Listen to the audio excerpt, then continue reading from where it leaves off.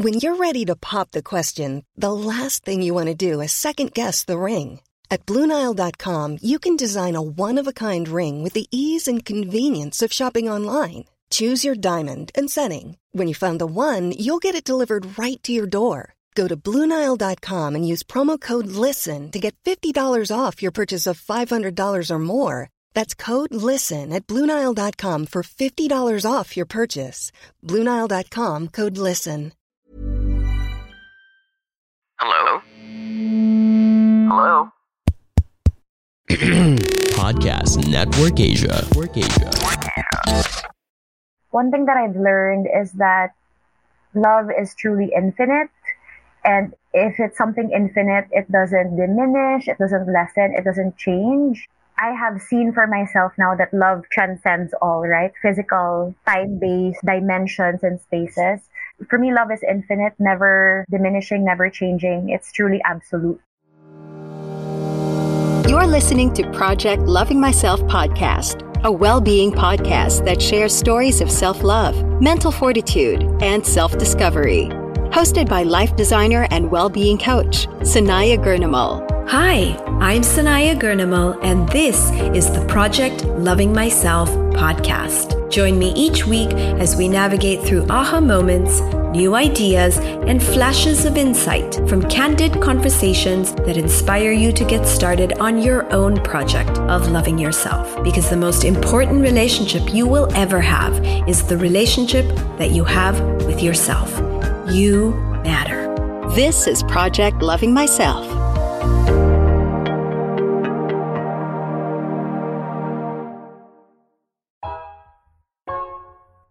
Hello, fellow travelers on this adventure of Project Loving Myself. I'm glad to be spending some time with you today. I appreciate you dropping in and joining me for this episode on letting go and working through grief.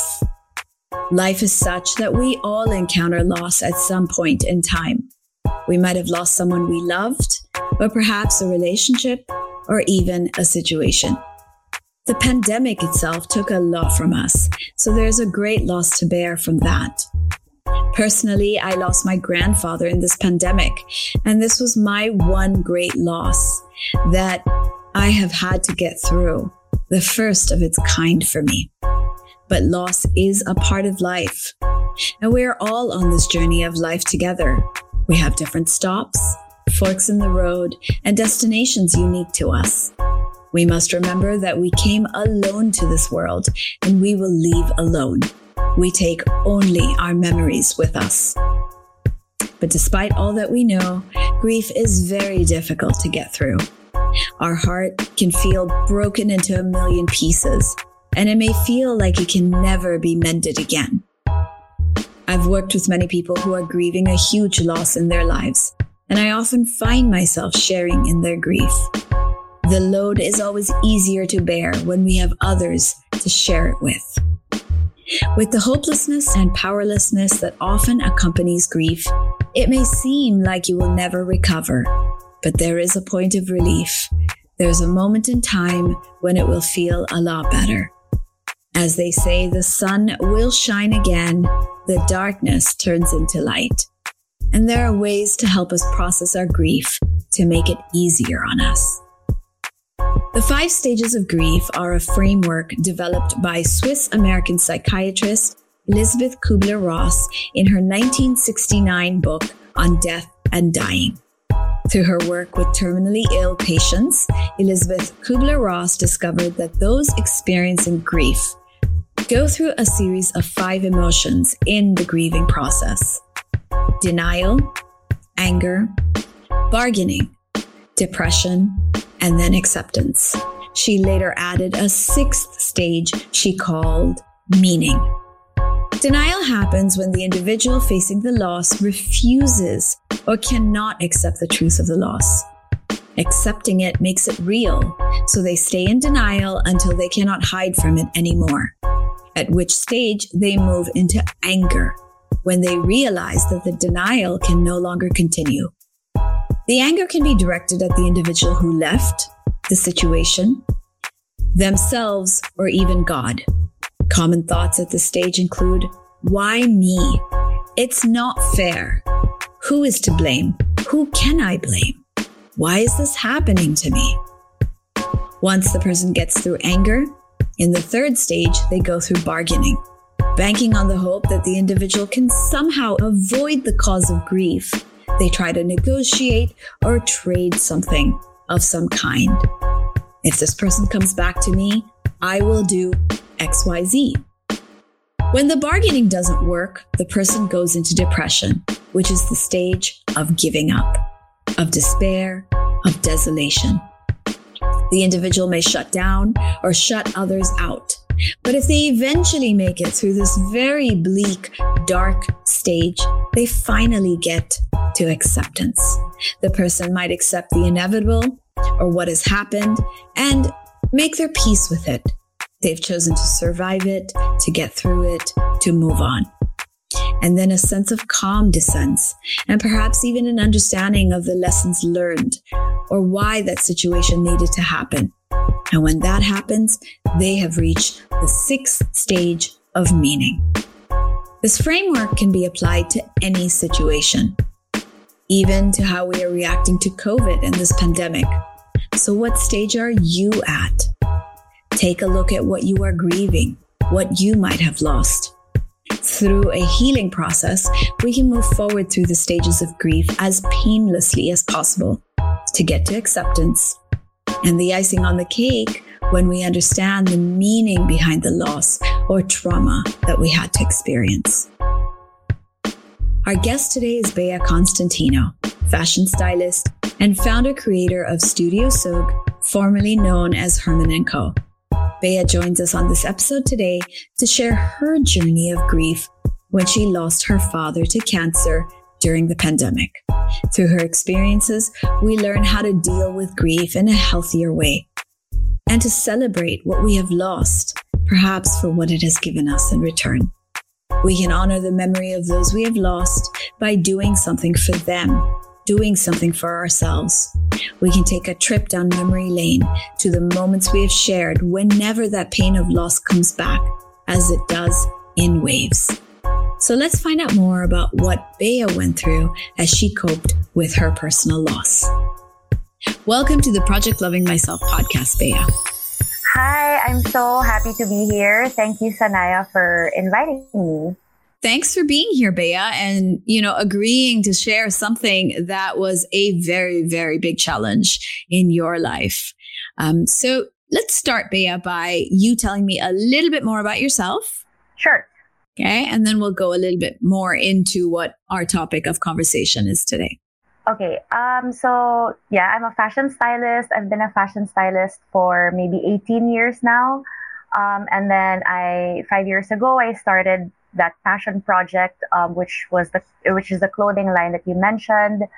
I'm also, I studied theta healing, which is how I got on this journey, actually, which you guys have been a part of. I'm really passionate about culture, about dance, movement, healing, energy, and all the good stuff. Yeah. Fantastic.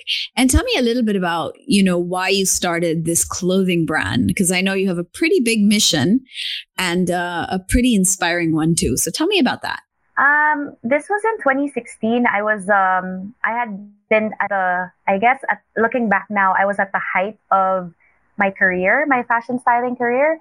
And I was so burnt out. Like every day it was like pulling teeth for me, which wasn't good, right? Because you want to be happy with what you're doing. And I really wasn't. And I would sob every time I had to leave for a shoot or a project. And so I decided to take like a mini break, like a 3-month, I call it a mini sabbatical, but it's barely a sabbatical. But so I was just chilling for 3 months. And kind of like, there was like this void inside of me that just felt like, okay, I've done all the shoots that I wanted to do. I've worked with people I wanted to work with. I wanted something with more meaning. Like I wanted to contribute to a community or contribute to society.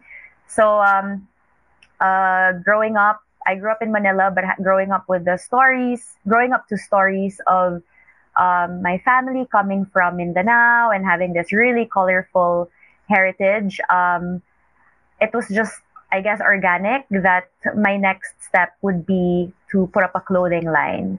So yeah, so I really had no plans then. It was just like a side thing for me. And when I launched it in 2016, it was so well received. And so here I am today now, almost 6 years after, cooking up exciting stuff. But yeah, so that's how it's been so far.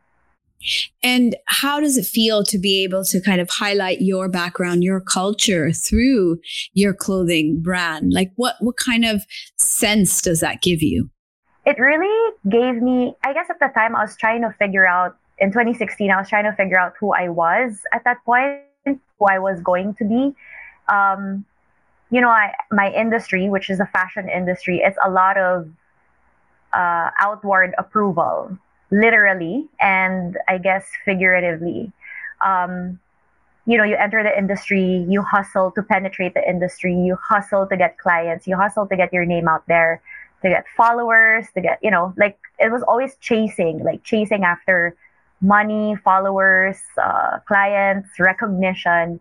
And so at that point, I mean, I think I was in a good place in my career at the time, but like, I guess I wanted to belong, like to feel like I didn't need to prove myself to anyone.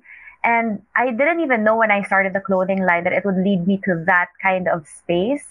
But immediately, because I was delving deep into my family's roots, and when I finally visit my mom's hometown, where my ancestors are from, it just kind of gave me this instant belongingness that I've never felt before.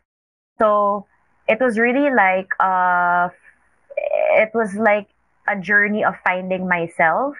I'm still in the process of doing that now, or maybe like a new narrative, but like it felt like puzzles fitting together finally.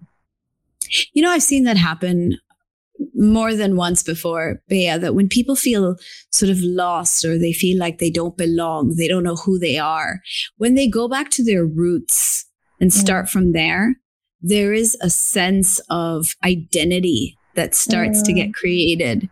And so sometimes we need to look into our past to find out who we are. And sometimes we look into the future to decide who we want to be. I guess there's no real right way of doing it. It's just what way ends up working for us, or what way perhaps life directs us towards.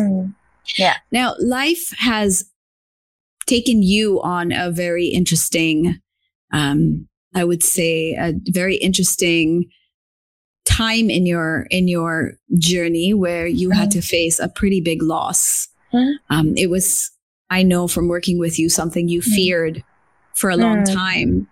And when it came, through all the work you did, you were very much prepared, and you handled it with the kind of grace and, I would say, calm and peace, like I've never seen you handle anything in your life. Thanks. So I definitely want to highlight that. I want to share that with our audience, how this loss essentially came into your life and how you dealt with it and how you came out through it.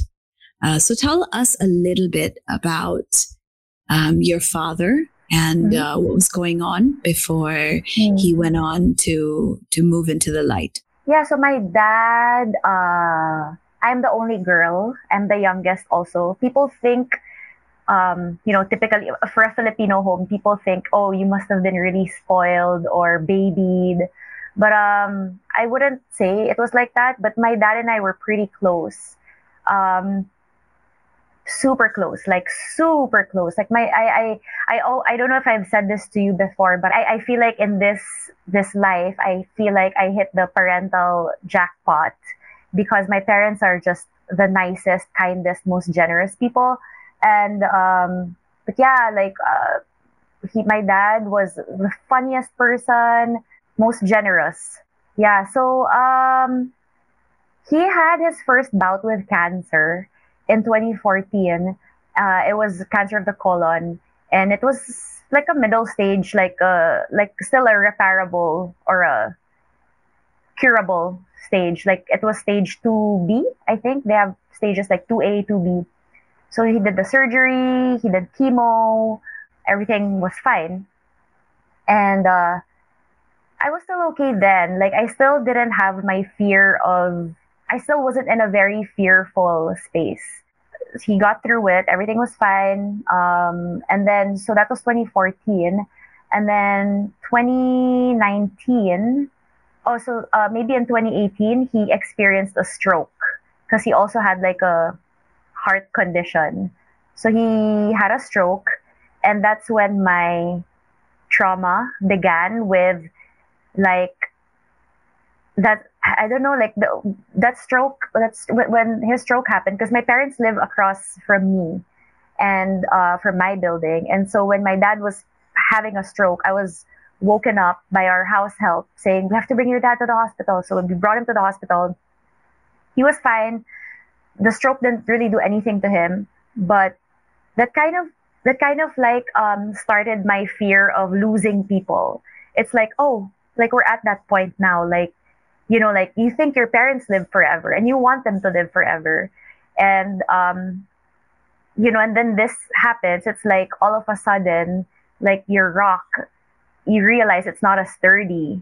And so that, you know, that's when I started having anxiety attacks. I waking up, I was just really fearful that, oh, my dad could have another stroke today, or like, you know, like those things. So that's when my fear of losing him started. But he recovered from the stroke, and then late 2019, my brother noticed that my dad had been losing weight. And so my eldest brother, Mike, decided to have him checked, just have like a scan. And something came up in the scan, and long story short, they found something again. And this time it was more aggressive, or it was more in the advanced and late stage. So yeah, so I remember it was around maybe like December 2, 2019, when they told us that it had already advanced really fast, and he just had like 5 to 8 months left. There was nothing that they could do about it. So yeah, so that's how it all started. And so the feeling, I mean, it's true, like what you see in the movies or what people tell you sometimes, like when you hear stuff like that, it's like I felt like the whole world had just collapsed. The entire world had just collapsed on me, and everything stopped. So yeah, so that's how it was for me. And you were already pretty traumatized because of the other health challenges you had been through. And I know, you came to me as a client, and we worked through quite a bit of those sort of fears and that stress. But now you were faced with something that had, an end date, like there was a finality to it. So how did you process all of that? It was so strange because perhaps like maybe 5 days before my brother had told me about the news. So they knew that I have 2 brothers, older brothers, and they knew that I have anxiety issues.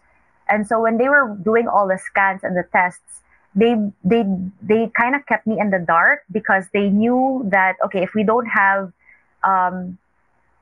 final results yet, let's not tell Bea first, because she's just going to panic and get anxious for no reason, because it could be nothing.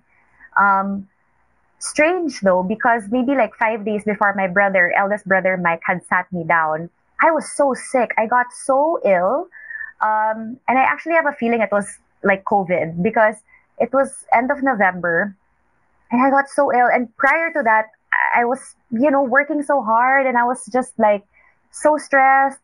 I couldn't, I was crying because I was like, I just want to rest. Like, I just want to have like one day when I don't have to do anything. I'm always doing something. Like, I was just really like, my energy at the time was just so like hostile and tense and like aggressive, and, and then I got sick, really sick. Like, I couldn't talk. I couldn't even get up I couldn't even make it to my bed. Like, I was just in the couch. I felt like I was dying, like literally, like that's how ill I was. Then I went to the hospital, and the doctor was like, oh, you have a throat infection, blah, blah, blah. Gave me antibiotics. So I recovered from that bout. I guess it was like a throat infection. I got well and I was okay again. And then like the day after, that's when my brother was like, "Can I have dinner with you tonight?" And I was like, something's up because my brother never asks me to have dinner with him. And so now looking back, it was all the timing, because if my brother had told me prior to me getting ill or feeling sick, I would have been in this like super tense, like angry, like irritable, super busy, high strung, tightly wound energy. I wouldn't know how I would have handled that if that was my energy. But after having recovered from that flu, and so when he told me, of course I was crying. We were in a restaurant, which was like a horrible place to like break that news. But like, I don't know. I was crying. But the way that my brother told me was like, "We got this. Like no matter what happens, like we are a family and we are gonna move as one unit." So I remember a few days after that, I had asked for an emergency session with you, because that was my fear. Like ever since anyone asked me, "What is your greatest fear in life?" It was losing my parents. Like that was it, and now I'm faced with this.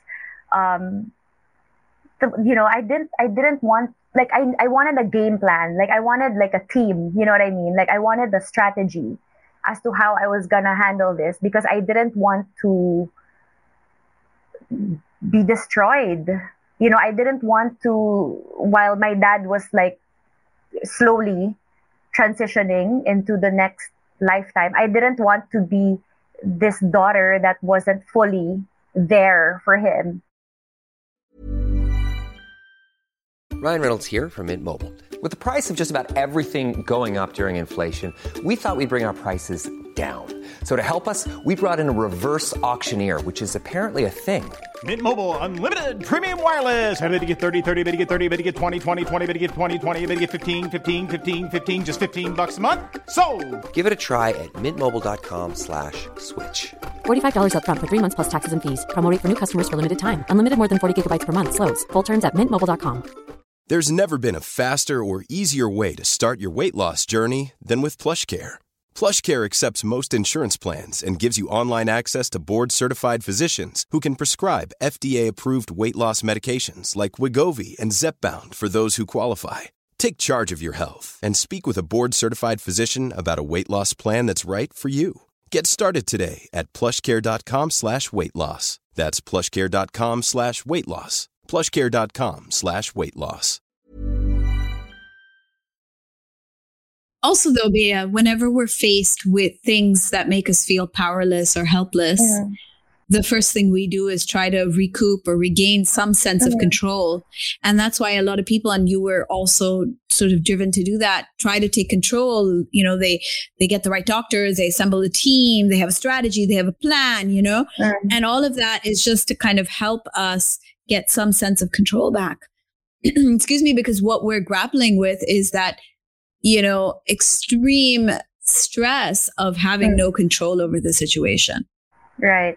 And my anxiety, as we have worked through it, was coming a lot from not being in control of things, right?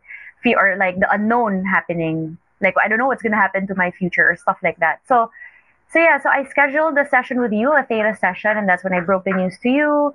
And I remember specifically that moment, Sanaya, like when you told me, the words still, like every time I'm remembering these things, it always still rings vividly inside my head. And you were saying like, we are Team Bea, like, like we're here for you and whatever you need to get through this, like we're here for you. And that really made me feel like I'm going to be okay. Everything's going to be fine. Because, in Theta Healing and Third Eye, we always talk about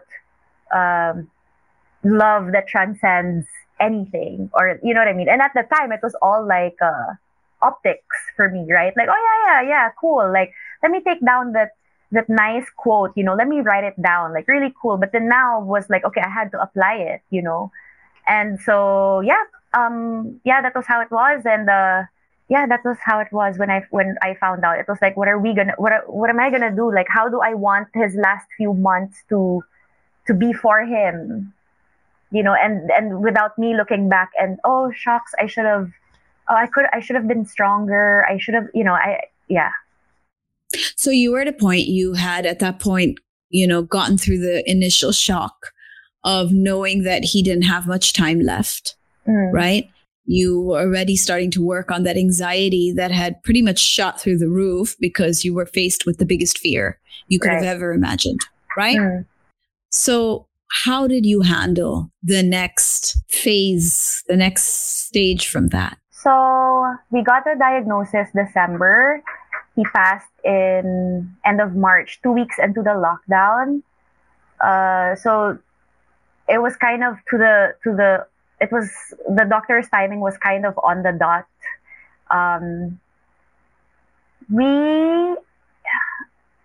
Because my dad was so calm. He was so calm, like unbelievably, ridiculously calm about it. It was like, oh, okay, I guess I'm leaving. He was so matter-of-factly about it. There was no like hysterics, theatric, like nothing. Of course, I was crying, right? Because this was my man, like I was gonna lose him. But to be honest, like I don't mean to like trivialize it or belittle it. It felt like, oh, he's going on a really long trip and I'm not gonna see him for a long time. Like that was kind of like the lens that I chose to see it from. And so we talked about it. Like December, he was fine. Can you imagine, like, okay, we need to plan for a Christmas holiday, knowing like, okay, this was gonna be our last ever Christmas with this person who we spent our whole life with. And our Christmases are usually kind of uneventful as a family. We're not the travelers, or we're not like that. It's just dinner at home, that's it. And so my siblings and I, we kind of hit the ground running, and we were like, how do we make this the most awesome last few months for this person? And so we were planning for our holiday. It was Christmas, and then my parents' wedding anniversary was a little bit after Christmas. And so we rented a house in Batangas, just us. We were cooking, singing, dancing, laughing. We just had a really good time. And of course, at night, like when my parents would go to bed and, us kids would drink with each other and talk. Of course, like I'd break down, or like my brother would feel sad. But it was kind of like it was adrenaline also. It was like, right, what do we do? Like, what do we do? How do we make this? It doesn't become about you or about your mom, or, it was just like, okay, my main focus and all my energy is going to go to making sure the last few months for this person is the greatest. January came, he was okay. Relatives were already starting to visit because they knew. He had an oncologist, which was his first oncologist from 2014, who was like, when we first found out, he was so like fatalistic about it, or like resigned about it. Like he even like blamed my dad, like, oh, you should have come more often for checkups. See, because you didn't come back, it got big, and now we can't do anything about it. And we were just like, are you serious? So we decided maybe we should look for another oncologist. And by synchronicity, we found this doctor in PGH, and he was, he believed in theology and philosophy and all of those things. And so the appointments with my dad became more of, look, God gave us free will. How do you want to spend the next few months? It's up to you. I'm not going to pressure you to do chemo, to get an operation or whatever. So it was a really like a seamless transition a seamless process for my dad. It wasn't blaming, there was no energy of blaming or whatever. And so we're so grateful for that. But I want to take a moment. So a couple of things I'm pulling from what you said. The first thing was you chose the perspective you wanted to take, right? You decided to focus on how to make the next few months the best ever, right? And to kind of put your feelings aside and make it about your father, right? So that was one, how you took some control back, was to decide that that's the way you were going to proceed. The second thing you did was you celebrated the moments that you had. You know, you took that time and you talked about it. You were open about it. You spent that quality family time together. And then the third thing that I heard you say was you even took a little bit of control in finding sort of the right physician that would be with your father in the time he had left. Yeah. Someone who, you know, would address the sickness and the disease in a way that was a little bit more aligned with your beliefs, right? And how you wanted your father to feel as he took the next step of his life. Yeah. Right? And it feels like you took the best of the situation. I mean, out of a very, very difficult, you know, undesirable, traumatic of a situation, you made the best of it. I hope so. I'd like to think so. Because that was how my dad also received it. He didn't want people to feel pity for him. He didn't want people to feel sorry for him. Remember I was telling you, he was so like matter-of-factly about it. And so how could you not be like the same way, you know? And so like so from December to March, every single day, I feel so privileged that I live so close to them. I was able to visit him every night. Coming from work, I'd go directly to him, and we would talk about anything, to the point, Sanaya, that I would even ask him, like, Dad, like when you're gone, like, how do I cope? Because my dad was like, anything wrong with my car, I'll call him, he'll have it fixed. If I needed like financial assistance, he's got it, you know. Or if I was fighting with my siblings and I needed like, you know, someone to kind of like patch things up for us, my dad and my mom would do it. And so I was like, you know, how do I cope? And then he would just answer it like, well, it's gonna be painful, but you just cry, and then after you cry, you feel better, and then when it hits again, then you just cry again, you know. And he's like, and then I was like, what if it gets to a point wherein it's so unbearable? Because I had never lost anyone so close to me before I lost my dad. Never. I had never experienced it before.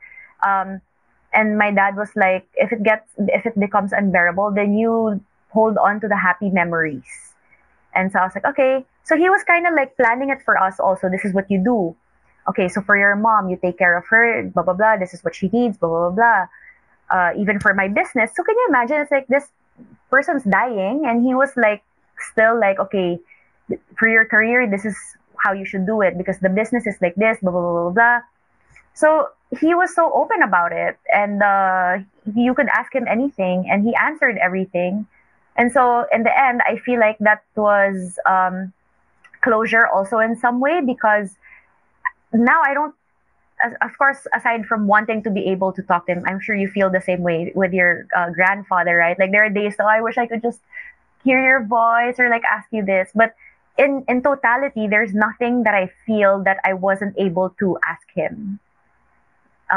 There was nothing left to, there was no pending topics that I wanted to ask him. But I think that's the important thing, that when we know that loss is imminent, it's going to come, and you have that extra time, then, you know, to do whatever you feel you need to do, you know, before the time is up.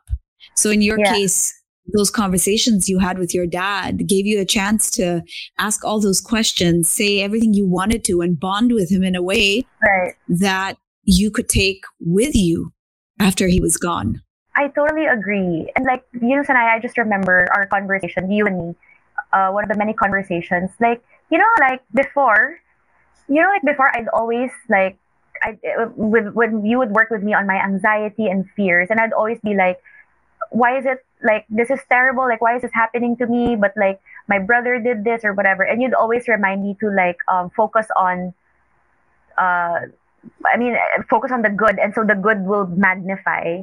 And it sounds like a cliche, right? Everyone says that all the time, but like, it's true, because my siblings and I decided, we really huddled and we were like, look, we have 5 to 8 months left with him. Okay, we know that.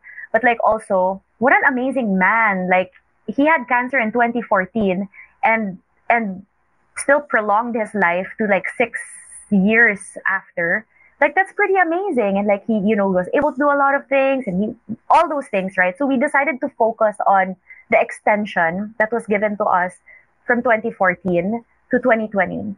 And so we were like, and when you focus, and I feel like that was so pivotal, because if you look at just the time that you have left, you're going to get overwhelmed. Like, oh my gosh, like 5 months with a person, how many Saturdays is that? How many Sundays? How many conversations is that? But like, the fact that we were given longer than 2014 to be with him, we were like, we're good, like. And then the second thing that I would like to share is understanding the loss. I don't know if that makes sense, because you said earlier, like, there was another stage to grief added, which was finding meaning in the loss. But for me, finding meaning, I'm still, navigating through that. But while my dad was still alive, it was understanding why he had to go. How did you work through that? Like, how did you find a way to understand that, if you did at all? You and I worked on understanding that he's not leaving me. He's physically leaving me, as do all humans eventually will have to do. I will leave, you will leave physically, hopefully not for a long, long time. But I remember that now, like, you did a theta session on me, and you were like, your dad's love will stay with you forever. Yeah. And it calmed me down, like, okay, because as a child, I mean, we are even in our more mature ages now, but like, you're still the daughter that's like, Daddy, don't leave me, or like, I need you, I still need you, I'm always gonna need you. But like, when you're made to understand that the loss is just physical and you'll be okay, and it doesn't diminish the infinite amount of love that your father showed you throughout your whole life, you kind of like calm down, like, okay, I'm not gonna forget him, I'm not gonna lose him. And in fact, last week we buried my dad, because we weren't able to bury his ashes during the pandemic, and finally we were allowed to have some people around us. And so it kind of like brought me back to that place again. And my siblings and I were discussing after. Of course, we were emotional, we cried, gave our eulogies and everything. And my second brother said, I feel weird, because now I have this fear that I might forget him, because we buried him, we put him in his columbary. And I was like, no, he's in you. Like 50% of who you are is Dad. So that's, forever gonna be with you. I remember that was like, kind of like what pacified me at the time. Yeah. I remember all our sessions, Bea. I remember how we kind of, and I watched you grow through the experience. I really watched you from, that panic and how it was back then when you first found out, to the point that, because we would touch base and I would see you, and, I remember what that was like. But there's something else I remember telling you, and this was about DNA. I don't know if you remember this. And I was talking about how when we lose people, our DNA or our cells are craving them. And so physically, we feel the sense of loss because we're craving their physical presence, and it's in our DNA, in our cells, right? But over time, and that takes maybe like a year to actually get through. And I think a lot of people could concur that it takes about a year to really process the grief and, to get to a point where it doesn't hurt as much as it might have when it first happened. And it's because there's sort of that physical attachment we have. And then there's the emotional and the spiritual, right? And depending on where we are, if we're very stuck on that physical, the grieving process is very difficult because you're stuck on, they're not here. And, if I want to talk to them, they're not physically here. I can't physically spend time with them anymore. And when you're stuck in that very physical sense of the person, you kind of get stuck there. It's very hard to accept. The emotional is, all the feelings, the panic, the anxiety, the fear. And so that is something we have to process. We have to go through sort of the stages of our emotions. And when we're able to kind of push through all of that, it also gets easier with time. Yeah. Okay. It doesn't hurt as much. You don't cry as much. There's maybe a lump in the throat versus, the tears that won't stop. And so that too gets better over time. Okay. It's easier to move through the emotions if you allow yourself to feel it. Because a lot of people get stuck in the physical. They don't want to feel the emotions. And so they never kind of get to acceptance and understanding and meaning. Right. But if they're able to feel the emotions and go through it like you did, right, you can actually push forward and you can handle the whole loss, I think, a lot better than how it can be for some people. But if you can see the spiritual perspective, which is what you're talking about, where you see and you understand that, yes, this person is physically gone, and maybe emotionally you can't bond with them the way you would like to if you were physically present, but on a spiritual level, you're still connected and they'll always be with you. Right. And they're going to be a part of your life in the way you said, 50% of who you are and who your siblings are.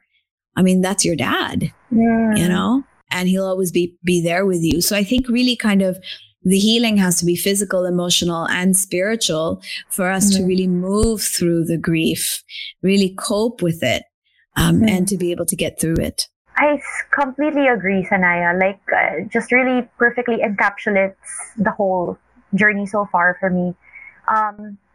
It also happened at a weird time because it was the 2 weeks into the lockdown. Do you remember? Back then we were okay, I'll see you in 2 weeks. We thought it was going to be done in 2 weeks. And so if another thing that really made it, I don't know, I don't want to say easy because it wasn't easy, but made it what it was, whatever it was. So I'll talk about his actual physical passing. So this was before the lockdown. We had to bring him to the hospital. He was already feeling weak. Maybe a week before the lockdown, we had to bring him to the hospital.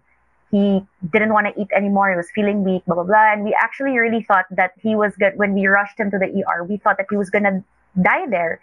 And the hospital was already asking us to sign a DNR, do not resuscitate, or they were asking us what are his are we allowed to put an NGT or all these very clinical matters. And again, my siblings and I were one team. We were working as one. We were we'll ask the eldest brother, he will decide. So anyway, all those things, right? So my dad didn't pass in the hospital, but he wanted to go home. He kept saying, "Can I still not go home? I want to go home. I want to go home." And then being very open about what was happening to him. And we would have conversations, and my dad would always say, and I remember even when I was a kid, he would always say, "Oh, when I die or when I pass away, I want 3 things. I want to pass away. I want to die in my sleep. I want to die with my whole family surrounding me, and I want to die in my home." And of course, you're a kid. You're like, "Dad, don't say that, blah, blah, blah." So when he was in the hospital again, he said that. And we're like, okay, he wanted to go home. And so me, being the one who lives across them, I was like, I don't want to, can we just, if he's going to go, let's let him go in the hospital, because I live across them. And I felt, at the time I was still in that very fearful space. But my dad wanted to go home. So he brought him home. Anyhow, so I'll try to make it short. So he was bedridden every day. I guess also that sealed the finality for us, because every day, and I remember I even sent you a message, Sanaya, every day I was witnessing. Yesterday he could walk, today he couldn't walk anymore. Tomorrow he couldn't even lift his arm. You really would see the physical deterioration. Right. And my siblings and I had camped out in our parents' condo's living room, we were kids again, because it was really waiting. We were just waiting. It was just a matter of days. He was still lucid. We could still talk to him. And of course, I'd always go to him. I'll cry. I'll say, "I love you," blah, blah, blah. I'll sing with him, whatever. Anyhow, maybe 5 days before he passed, he just went to sleep.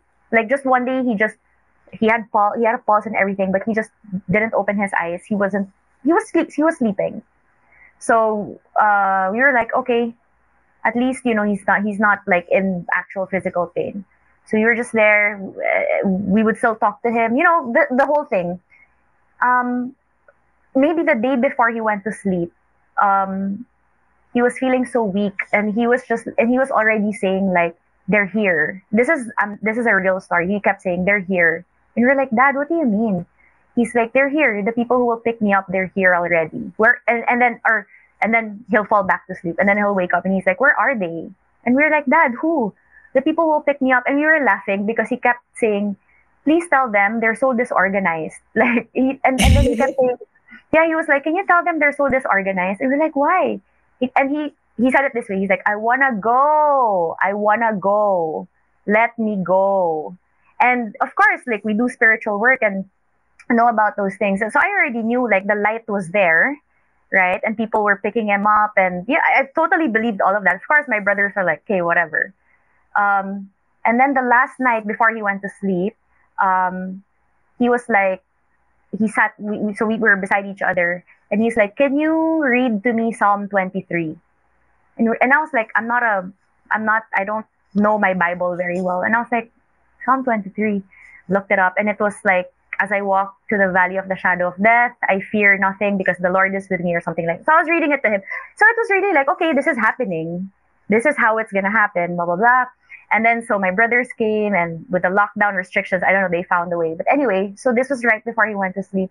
And then he went to sleep, right? And then 5 days after, his pulse, the caregiver, the nurse was like, I think you should say your last goodbyes. I think it's going to happen in like an hour, because his pulse was, and his oxygen was already getting low. So it was so like, it was like vignettes, of like, it was like scenes from a movie of like, so it was so like clear to us, like yesterday it was like this, today it's like this. Okay, so you really are level-headed, it's not like, you're like, okay, all right, so his oxygen now is like this. So it became like very factual. And so yeah, so when his oxygen and all those vitals were already slowing down, we just gathered around him. We just said, thank you, we love you, all of that, until he took his last breath. And then that was it. And then my cousin, who lives nearby, who was a doctor, had to be the one, because a doctor has to declare, anyway, for the death certificate, declared him dead. And then, all right, it was like, all right. And then my brothers are like, all right, let us call Heritage and ask them to pick the body up, because the time, because of the lockdown, it was straight to cremation. Okay. So it was all like, all right, this is what we have to do, Yeah. So that also kind of like, I'm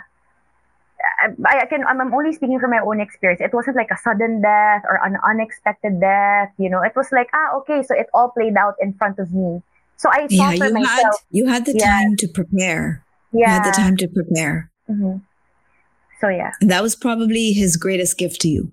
Oh, I'm so grateful.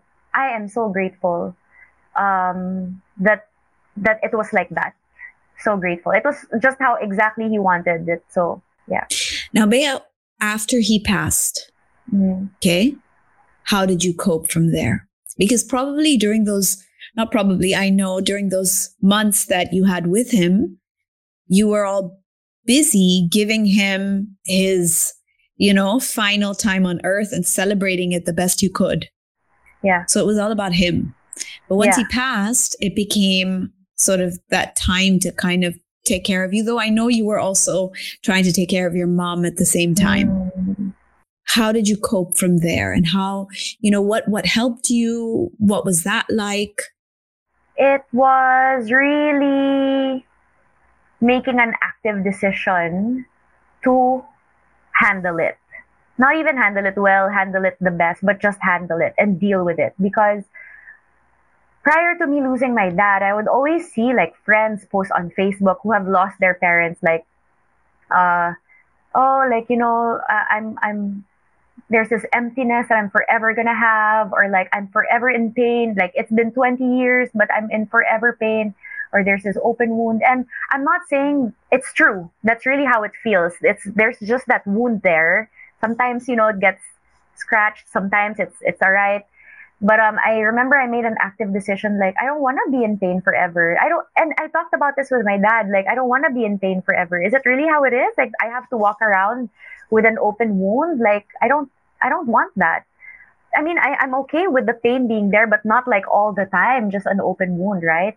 And so because I had made that decision, I was just really like, right, I need to put the work in, um, and really go inward. I don't know if that makes sense, because you know how much I had been so dependent on my brothers, and I had demanded so much from them, right? Like that was one of the Yeah, stuff that I I remember. had been working on. Like if my brothers didn't do this for me, I'd feel like, and so I had to really, we're all suffering the same loss, and why will I expect my brother to, like, you know listen to me cry for like an hour? He's also suffering from a loss.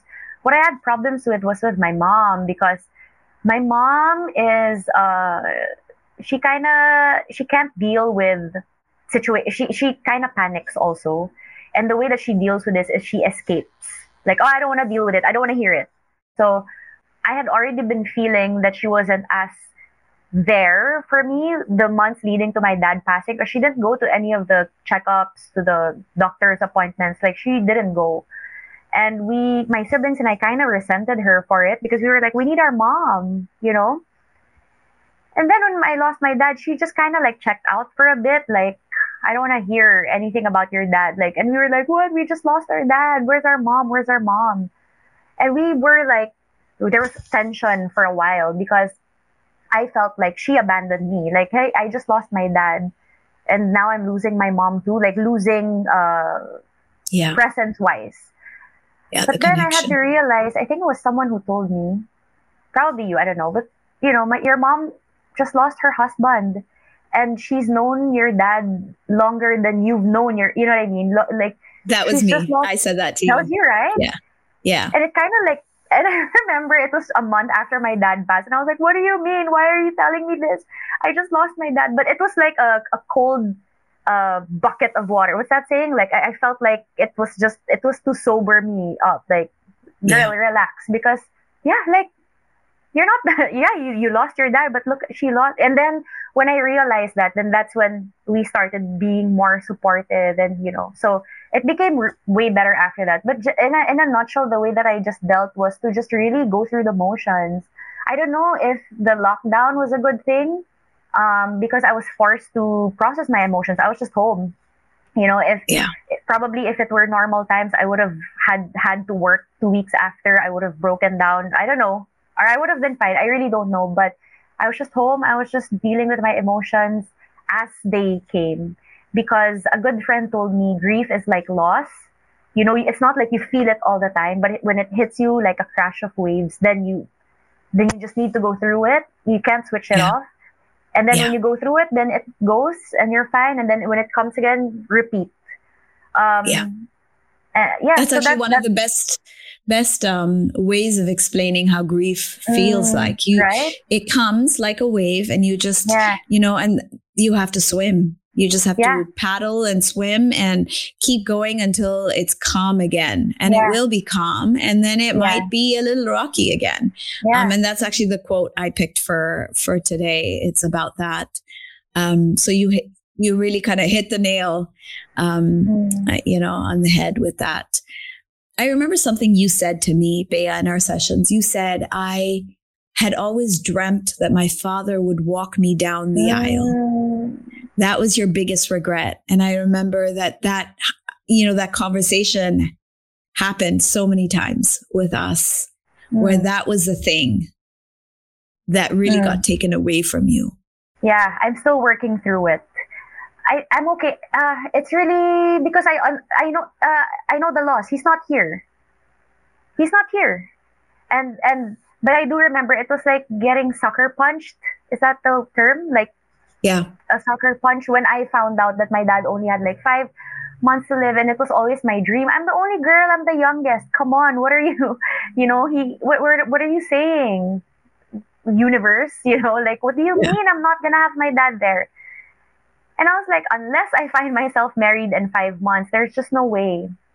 And that was it's something tough that I'm still dealing with. But I talked to him. I was like, Dad, come on. And he was like, I'll be there in spirit. And he was like, and then he explained to me, he was like, actually, it's really beautiful because you've always, you grew up kind of having tension between you and then your brothers.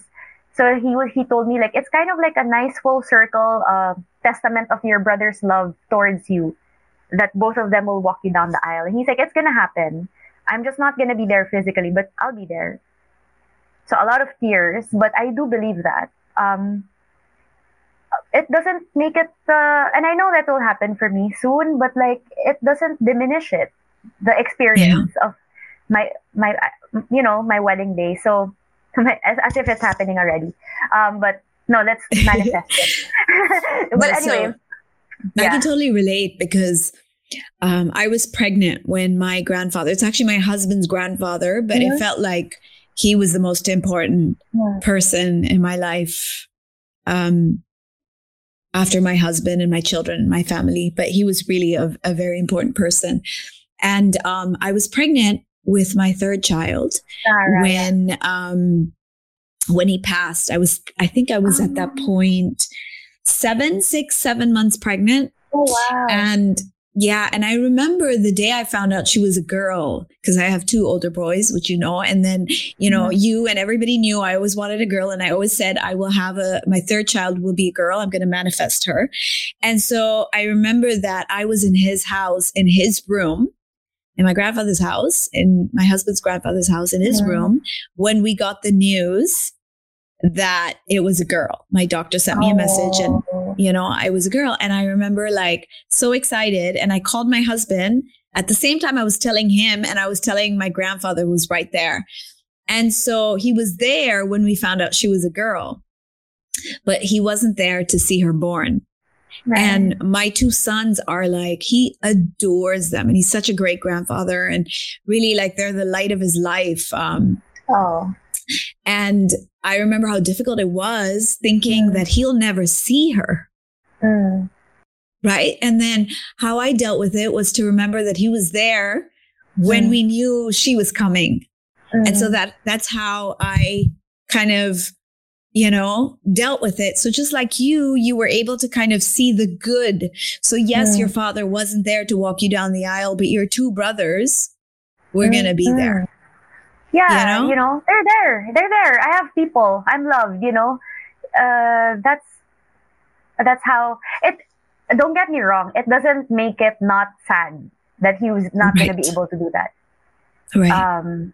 I mean, none of our coping techniques, nothing can change what was going to happen or what happened, but it does make it easier to cope, easier not to get stuck. Cause I think that would have been the worst thing, is if you or anybody, including myself, had gotten stuck at any one of those stages of grief, cause that would have been torture. Yeah. Normally, being a little extra can be a bit much, but when it comes to healthcare, it pays to be extra. And United Healthcare makes it easy with Health Protector Guard fixed indemnity insurance plans. Underwritten by Golden Rule Insurance Company, they supplement your primary plan, helping you manage out-of-pocket costs without the usual requirements and restrictions like deductibles and enrollment periods. So when it comes to covering your medical bills, you can feel good about being a little extra. Visit UH1.com to find the Health Protector Guard plan for you. Yeah, like you have to look at the bigger picture, not get stuck on like, my dad's not there. It's like, okay, my dad's not there. Okay, who else?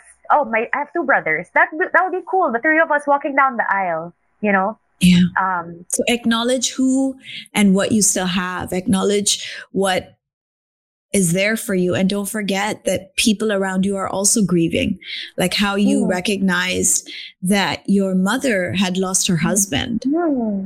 She was grieving too. And we all have our own way of grieving. Some of us run away. Some of us hide. Some of us don't want to share it with anybody. Some of us want to talk to somebody all the time. I mean, there are different ways of grieving. But sometimes I find it's easiest to talk to somebody who knows nothing about you. someone who won't judge you and someone who will just kind of be there to support you. And I think that's the key, is having the right support.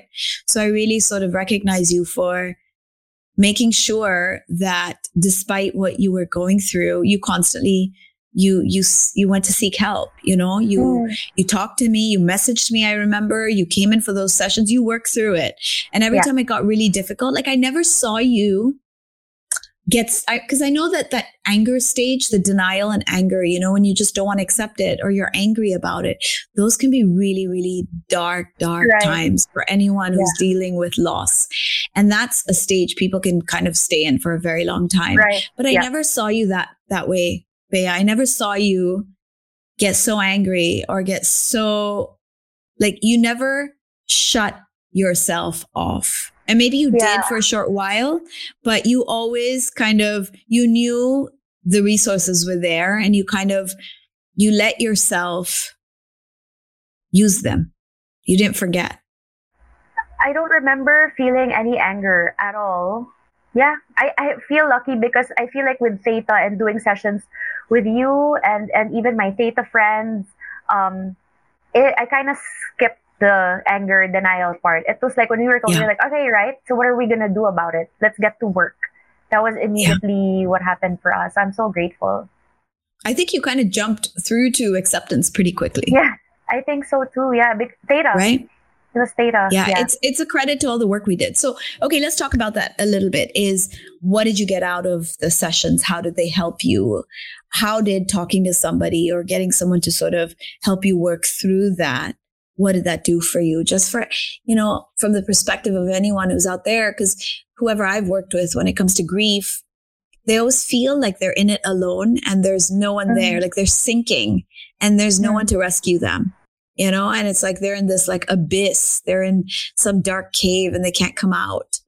So tell us how you were able to kind of circumvent all of that through the healing and the work you did. Right. So I'm the youngest and the only girl. And I think I had always lived my life just because of how my childhood was. I had always lived my life thinking that the world owed me something or like I was shortchanged of something because my brothers, they had each other and then all those things, right? Abandonment issues and all the stuff that I had been working on. And so when this happened,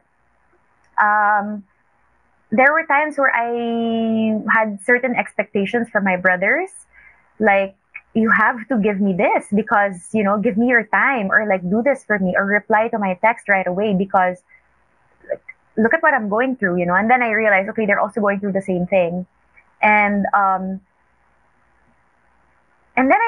it's so funny because, I spent the life with my dad, but I realized also so many things about him and myself after he passed. So like, I had been, I was struggling with issues with anxiety before. And I remember, and paid no mind to it, but I remember like all of my dad's colleagues and friends would always call him, hey, look who it is, Mr. Cool, Calm, Collected. And it just kind of like passed through me, like, okay. And then I asked my mom after he died, I was like, Mom, why did they always call Dad Mr. Cool, Calm, Collected? And my mom was like, because he is. Like, he never panicked. He was always cool. And there was always this like thing. If a house was burning down, your dad would still be like, all right, let me get this. And so when I learned that, I was like, I want to be like him. That's my dad. Like, I can be like that because he, he's my dad. You have his DNA, and you have his DNA. You have his genes. It's in me. And so I chose to, and that's how I was able, the first steps and how I was able to control my anxiety was like, I am choosing to be cool, calm, collected. Like, all right, what's happening? Let's assess the situation. And it was that. And then it was really a lot of going back to myself. Because as I said, like I had demanded so much from outward, like let's say even from you, like let's say in a session, if I felt like, no, but Sanaya, you didn't ask me this. This was way before, like I remember. I don't know, something. You didn't ask me this. Like, why can we not talk about this? And I feel like, why is this happening to me? And so after my dad passed, it just made me let go of my ego a bit more. And it was going back to myself as to, and those Monday meditations that you guys used to do. There was this one meditation I remember that Maisha did, and she was like, if you see yourself from your parents' eyes. And that was the turning point for me, because I had been so outward, like, what does my industry think of me? What do my friends think of me? And all these things. How can I be more likable to the others out there? But like, if all I needed was to see how unconditionally the love that my parents saw me through their lens, and then that kind of just filled me up, and then started my journey of going inward and not being defined by the challenging things that happened to me. I'm not a girl who lost her dad. Like I don't identify. It doesn't define my identity. So it was a journey of, and then making peace with my brothers, also knowing that they have their own lives, and you have to accept them for their limits. If for you the grand gestures are what matter, for them you just have to accept them until where they're at right now. Yeah. So these are all things that we kind of step by step. Yeah. I remember peeled away all of these layers from your mind and brought you to, I think, that level of security and safety and strength and power, and that we see here today. And you did the work, of course. It wasn't anyone else but you. But I really felt like you kind of stepped up and you know how they say, like, the universe throws down the gauntlet and you pick it up and you decide, who are you going to be in this situation? How am I going to react? What version of myself am I going to be? Am I going to show to others or to myself or to my family? Okay. Yeah. And that's our choice. Yeah, exactly. Okay. Now, pretty much the last question I have for you, Bea, is what did you learn from everything, from the grief, from the loss, from how you handled everything? What did you learn? How much loved I am. So loved. Yeah. So loved. I had grown up, if I may be really candid here, but this, I had grown up thinking that no one loved me, and that I wasn't liked and I wasn't likable. But just with my dad not here anymore, and just remembering how he loved me and how he sacrificed a lot to send us to the best schools, to all of those things, that I am really, truly loved, and I am limitless. That's how I feel now. Like, I've reached this point of just filling my cup in honor of my dad, because I don't think he'd like for me to be depressed and demotivated or like all of those things. So like, I mean, I do feel lost sometimes. Sometimes, you know this, right? Sometimes I'll tell you, like, I feel lost.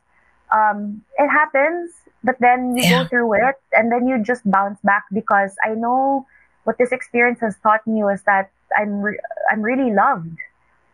And then just last week, my brothers and I were talking about something over Zoom, and then I was telling them about this. I was like, this is the first time, Sanaya, right? Like, in my whole life, and I was telling my brothers that I feel in every single cell of my body that I am loved, and I have love, like, genuinely. And my brothers were like, I can't believe it took you this long. Like, we've loved you this entire time. Like, so yeah, that's what this has taught me. And I feel like that's the legacy that my dad has left. Yeah, his last words, last few conversations that we had, I asked him, I was like, Dad, what is the one thing that you are most proud of in your life? This was like a week before he was dying. And then he was like, my 3 children. I'm so proud of my kids because they're such good people, and all of that. And then, if I may share, his very, very, very, very, very last words to me before he went to sleep and then eventually passed, he told me, I love you. You were a very good daughter. So that's enough to last me a lifetime, right? Like, that's what we want. Like, we want the people we love to feel that we love them, right? Like, to right? Like you want your kids to know that you love them and they grow up to be loving and kind human beings. So that's more than enough for me to hear that from my dad. Yeah. I've been holding my tears back the whole conversation because I'm like, if I start crying, then this is not, we're not going to be able to continue with this. But it's love. This episode. It's love, Sanaya. It's love. Honestly, it's even my tears. Like, I mean, until now, there are times wherein I just cry, like ugly cry, like as if my chest will give already. I just cry, and it's so painful, And if for a person who hasn't felt grief, I can't even describe the pain. But the pain, what I mean? Like, it's so painful. Sometimes it becomes so painful. When I open my eyes, I find myself, my arms are reached out as if I'm reaching out for my dad. And I'm always like, Dad, where did you go? Where did you go? Where are you? Oh, and also, to be honest, if I may add, like, after he passed, and you know how, like, people say, he's just here. I always feel him around me. And my brothers always say that. I always feel him around me. I just ask him a question and he talks to me. After he died, to me, radio silence. I have never felt his presence. He has never whispered anything to me. And it's okay. I just feel like that's how my dad is. Like, when he leaves, he really leaves. He doesn't like the whole, like, fuss of it all. But yeah, so sometimes, like, I still have episodes like that. But then and for a while, I was feeling bad. Like, come on, babe, don't be weak. Like, you're supposed to be okay already. But then now I'm like, no, this is love. This is my love for him. Like, I'm feeling like I love him so much now. And these are the tears. And same as with you, like with your grandfather. Like, that's love. Like, for us, like, getting teary-eyed. And because it was love. And I feel like, isn't that the greatest gift? To have felt that love from someone in your life. To have felt that unconditional love. And because you know of that love, then you can also give that love, So when I have children and when I have a husband, I also have the capability to envelop them with a generous love because I felt it in my life. And so that brings me to sort of the summary or the highlight of this episode is that we grieve because we love. We grieve because we love, and how much we grieve is really kind of a reflection of our love. And it teaches us that we have this capacity to love someone so much, but we also have the capacity to let them go. Right. We have the capacity to pick up and move forward because that is the true power of love. Okay. Yeah. And so I kind of bring us back to understanding that in grief, we love, and in love, we have the capacity to move forward, to go through that process of mourning and grief, and to know that we can do this. We can get through this. Now, Bea, before we end the episode, I would, of course, like to have your Project Loving Myself mantra, message that you'd like to share with our listeners. The mantra is that one thing that I've learned is that love is truly infinite. And if it's something infinite, it doesn't diminish, it doesn't lessen, it doesn't change. And I have seen for myself now that love transcends all, right? Physical, time-based dimensions and spaces. And so, that's, for me, love is infinite, never diminishing, never changing. It's truly absolute. And it's something that all of us have. I love that, Bea, because that summarizes and captures the essence of love in such a way that we realize without love, there's really nothing. And so as we focus on the love that we shared with someone, the love that it takes to, it takes self-love to move forward. It takes self-love to actually get through the grief. And so love really is the antidote to all things that are painful, that are, feels like a loss or grief. Like, love is really what will get us through. So thank you for sharing that with us. And thank you for joining me on this episode and, telling us something that is so close to your heart, giving us a glimpse of what that time of your life was like. I really, really feel, Bea, what you went through. And I was there with you. So, yeah, you were. And somehow as I listen to you on this episode, I feel more of the grief.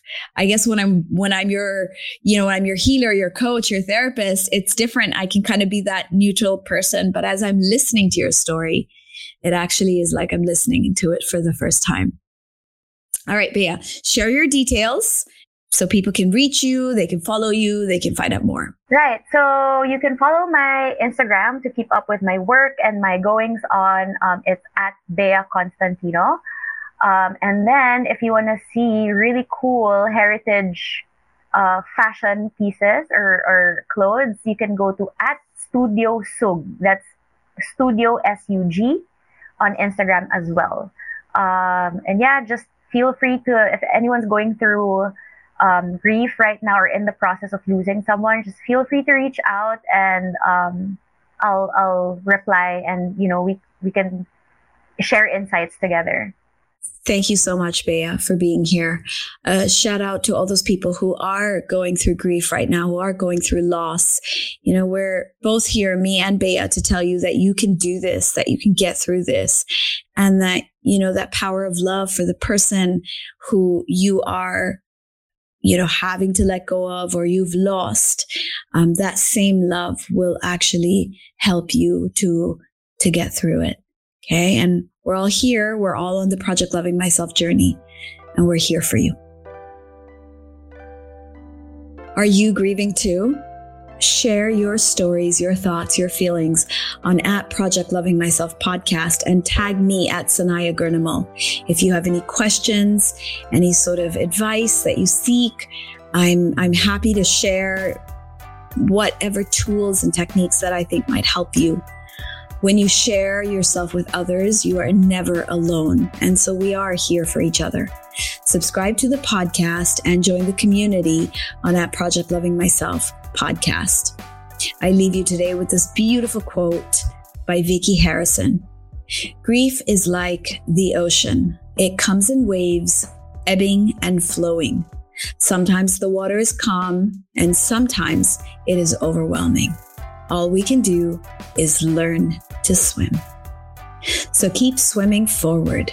While the person or that situation may be gone, the experience and what you shared together stays in your memory forever, never to be taken away. You are loved. Thank you for joining me this week on Project Loving Myself, brought to you by Podcast Network Asia and powered by Pod Machine.